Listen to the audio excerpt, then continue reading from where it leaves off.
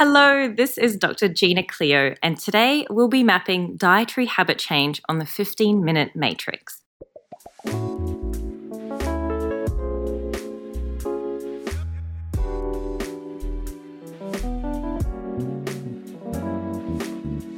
Welcome to the 15-Minute Matrix Special Nutrition Therapy Series, where we're going to dive into the approaches, practices, dietary theories, and healing foods that have been used in the most successful practices across the globe and throughout history. I'm Andrea Nakayama, functional medicine nutritionist and your host. The 15-Minute Matrix is the podcast that brings you bite-sized insights and lessons which highlight the most important tool in functional medicine and functional nutrition, and that's the functional matrix. The functional nutrition matrix reminds us of three very important factors in our clinical care. Everything is connected, we are all unique, and all things matter. Be sure to head over to this episode's show notes at 15minutematrix.com if you'd like to see today's topic mapped on a downloadable matrix to remind you of these critical aspects of care. Today on the 15-Minute Matrix, I'll be speaking with Dr. Gina Cleo. Gina is one of the world's leading experts in habits and is passionate about translating scientific evidence into simple, actionable strategies to help improve health, wellness, mindset, lifestyle, and business-related habits long-term. Gina has a PhD in habit change, is an assistant professor at Bond University, and an accredited dietitian. When she's not geeking out on new habit research, Gina is running courses through her Habit Change Institute and obsessing over chai lattes. And honestly, who can blame her?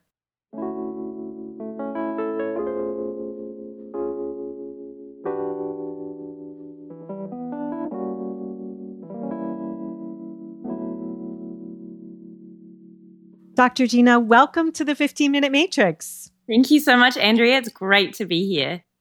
I love that you're a habit scientist and a dietitian. We need more of you in the world for sure.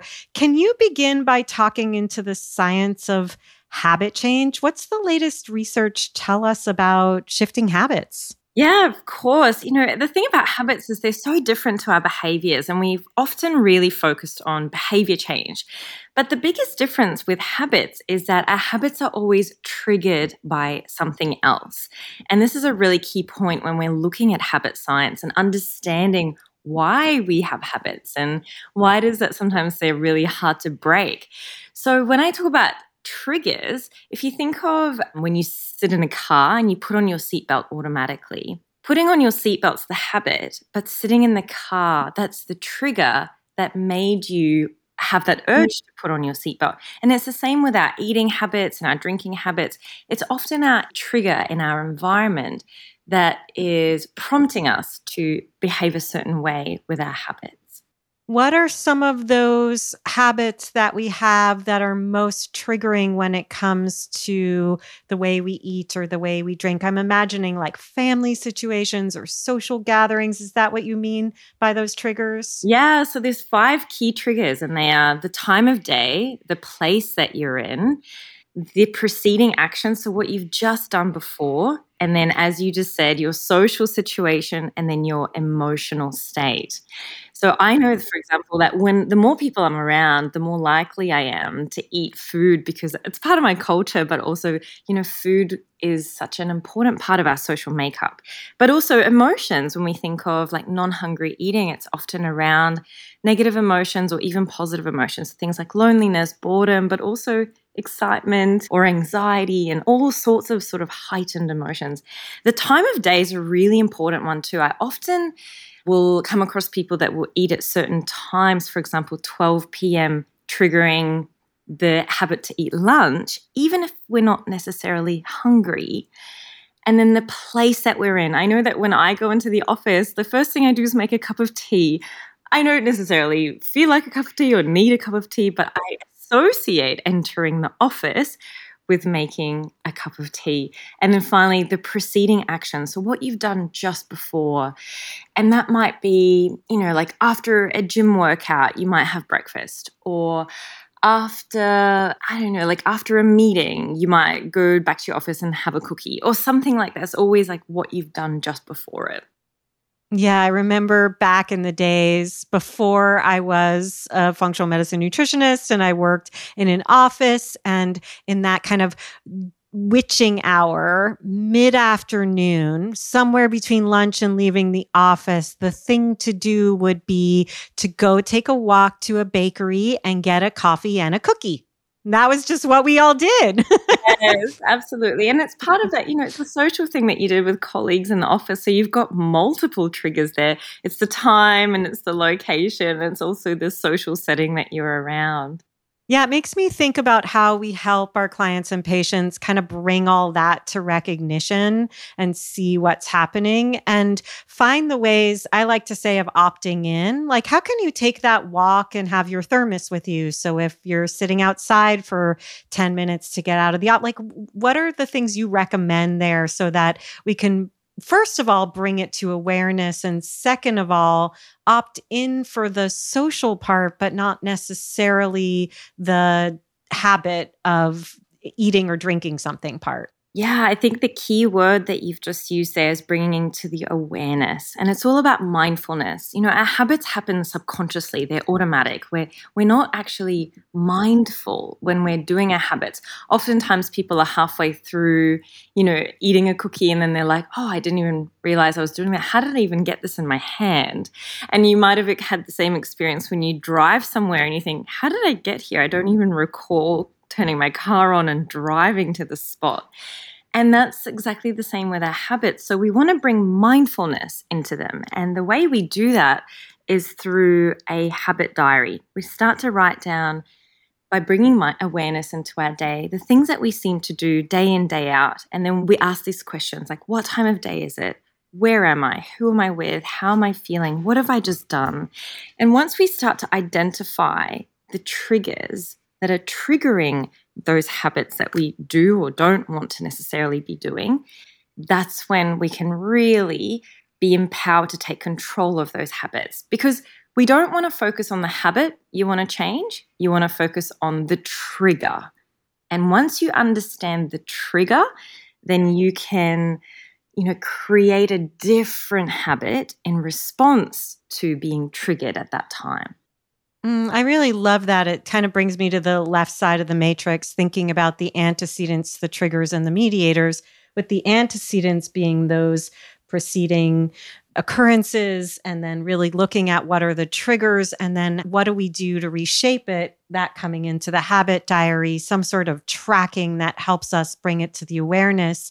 And Dr. Gina, I'm also thinking about positive habits, just the things that we might do without thinking that we can anchor for ourselves and sort of stack on top of, whether it's brushing our teeth or drinking a glass of water. There might be things we do that are beneficial, that are just things we don't think about that we do at a certain time of day that benefit us. Yeah, absolutely. And those are really great to also be mindful of, because we know that those triggers are working for us. So I often will tell people that want to eat more fruit, for example, is to attach it to something else and stack it. So you might say, when I have breakfast, I'm going to eat a piece of fruit. Or when it hits 3 p.m., I'm going to have a piece of fruit. And that's how we create habits. And that's how we, develop new habits with our clients, is we work it backwards. So we look at the habit that we want to create, and then we find a trigger to attach that habit to.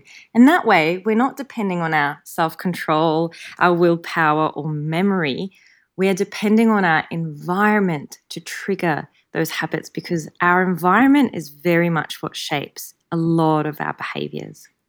That's so well said. And I'm just thinking about, having worked with people over the years too, who have sugar cravings, and looking at the fact that it's not necessarily willpower. There could be some physiological dysfunction or imbalance in the body. And if we can bring that to awareness when it's happening, why it's happening, we can really address it more comprehensively, more holistically, rather than just blame. Exactly. That's so true. And it's funny you say that as well, the word blame, because I remember thinking as a dietitian, I have no willpower. And I used to think, Gina, why are you such a failure? Why does this packet of cookies defeat you? You are a strong, independent, confident woman, but you are just dismantled when there is sugar in the house. And I realized that it wasn't that I was a failure at all. It wasn't about my willpower. It was that I was using all the wrong tools. I was just acting out of my habits. And it wasn't until I realized that all I needed to do was change my environment that those unwanted habits would change. And that brought in a lot of self-compassion and self-kindness and a lot more confidence because, I realized basically that I was creating an environment that was self-sabotaging. Yeah, and I think we're often asking too much of ourselves for one, and then too much of our clients and patients. We're asking them to make change before they necessarily have the skills to be able to make that change. And what you're talking about helps to build the muscle, so to speak, to enable people to make those changes. Yeah, completely. I say that it's using our brain power rather than our willpower. When we think of how powerful and how strong the habits are that we already have, when you think of something you've been doing for a really long time, and that's something that you do automatically, you don't need willpower for it. I don't need to remind myself to brush my teeth every morning. It's something that I do automatically. And if we can think of our habits, that they are our habits. And if we can think of the fact that our clients can eat well, drink more water, exercise, have great sleep automatically, and that be just as strong as brushing their teeth in the morning without thinking about it, that's essentially where we can get to. And it's extremely empowering once we really harness the power of habit because your brain does a lot of the heavy lifting. Yeah. So again, well said. I'm curious, Dr. Gina, is there a history of when we started talking about habit change? Because it seems like, as I listen to you, it's both a necessity, but it's also a bit of a luxury to be able to analyze and think about our habits. Yes, it's so because when I started my PhD, which was in 2014 in habits, I was mind blown to see that habits had only been researched for about a decade, only about 10 years. Considering habits dictate 45 to 85% of our everyday behavior, thought, emotion, it blows my mind that we haven't done more research and had the conversation more. There's certainly a lot more research into habits now, which as a habit scientist, I'm extremely grateful for. But it certainly is a fairly new conversation. And I think it's because we often use the word behavior and habit interchangeably when they are very different things. And as we have, I guess, appreciated the nuances of those two different things, we've really started to focus on habits as an individual and unique topic. Yeah, it does seem like that distinction helps bring us out of that blame game and into that place of awareness. Like, oh, this is just a habit. It's something I can change or I can shift as I choose to or as it relates to my goals, as opposed to it's something I'm doing wrong. Yes, exactly. It's going, what is it in my environment that's triggered me to want to do this? And how can I change that environment? As soon as we're triggered, our brain is firing the neural pathways to move us towards that behavior. It's called a cue response association. When we think of the cues, the trigger, and the response is the habit. So the cue would be morning and the response is brushing my teeth. That cue response association happens in milliseconds. And as soon as our brain comes in contact with a trigger, the response starts to fire automatically. And our brain thinks it's doing what it's supposed to do. So it's really hard to change the response once we're already triggered. And that's why looking at the triggers is really important. I really appreciate that. And it makes me think about how we bring it to awareness for folks. We help them see again, like what is working? Where do you have habits that are supportive of your goals and what you're trying to achieve, as opposed to always focusing on the negative. I mean, one thing I'm always trying to tell people when I'm looking at their labs with them or looking at any part of their health history with them is like, let's just anchor on the fact that there's more functioning than is not, right? You are incredibly resilient. And we tend to focus on, even my mom, like there's one little marker that comes in. She's 83 years old. I'm like, okay, whoa, look at all that's working here instead of what's not working. We can be such perfectionists. We really are our own worst enemy sometimes. Yes, it's true. I'm trained by the best of them. She is the perfectionist. Oh, I'm wondering, in your 83 and still a perfectionist, in your work as a dietitian, but also in your work training other practitioners around habit change and how to bring that into their practice, what do you find are the biggest obstacles around dietary habit change? I would say some of the biggest obstacles is time. And when I say time, I think of the really busy mum that is sort of struggling to balance, because the busier and the more stressed we are, the more we tend to fall back on our habits. A lot of the dietitians I've trained, that's one of the things we really focus on is those micro habits, taking baby steps, because research shows that it not only creates more sustainable change, but much easier to actually start the change. But some of the biggest obstacles is actually debunking myths. You know, the all or nothing mentality, the go hard or go home is what's plastered across gyms and influencers and Instagram, but it actually doesn't work long term. And oftentimes I find a lot of my work is trying to help people unlearn what they've learned by showing them the neuroscience and how actually small sustainable steps is going to achieve long-term benefits. Even though our clients don't want to hear, all I need you to do is drink a little bit more water. You know, they want big changes. They want the meal plan. They want the whole shebang. But, you know, it doesn't work. And it's really about showing them, hey, we've tried this before. Did it work for you? All right. It didn't work for you. Let's look at trying something different and just trust the process. That's probably been one of the most challenging things, but certainly the most rewarding once the penny drops. Yeah, definitely. I can totally see that. And I've experienced that over the last decade or so. People want those big moves and they think they want that dietary plan. They don't really want the dietary plan. They don't want it. They're going to object to it when they get it and not want to follow it. And it's all about you and not about them. Whereas when we look at our habits, it's actually about our own self-health care. Yes. Exactly. And once you understand the theory of habit, you can apply it to any area of your life. And that's what makes it so powerful and so beneficial.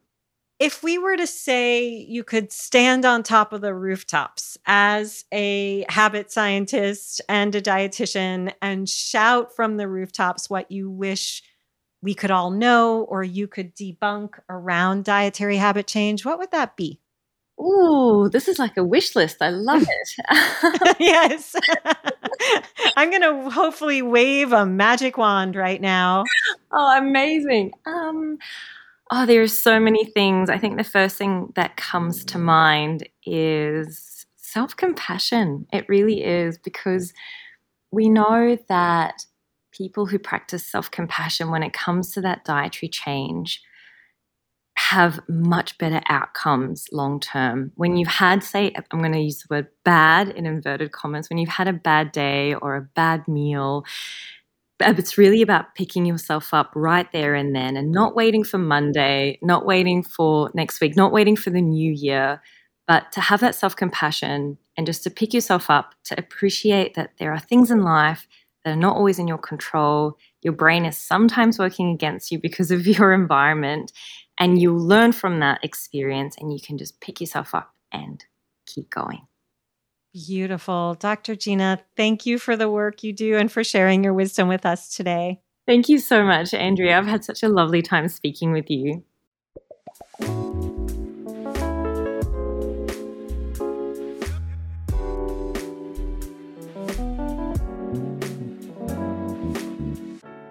The 15-Minute Matrix is hosted and produced by me, Andrea Nakayama, and the Functional Nutrition Alliance. The podcast is edited and mixed by Brian Paik of Pacific Audio, and special thanks to Natalie Merrill, Alia Hale, Pamela Geismar, and Rowan Bradley for their support in making the 15-Minute Matrix possible. You can find episodes on all kinds of topics with more incredible guests at our podcast website, 15minutematrix.com, or wherever you listen to podcasts. If you'd like to see the completed functional nutrition matrix that accompanies today's or any episode, be sure to head over to the podcast website. Again, that's 15minutematrix.com.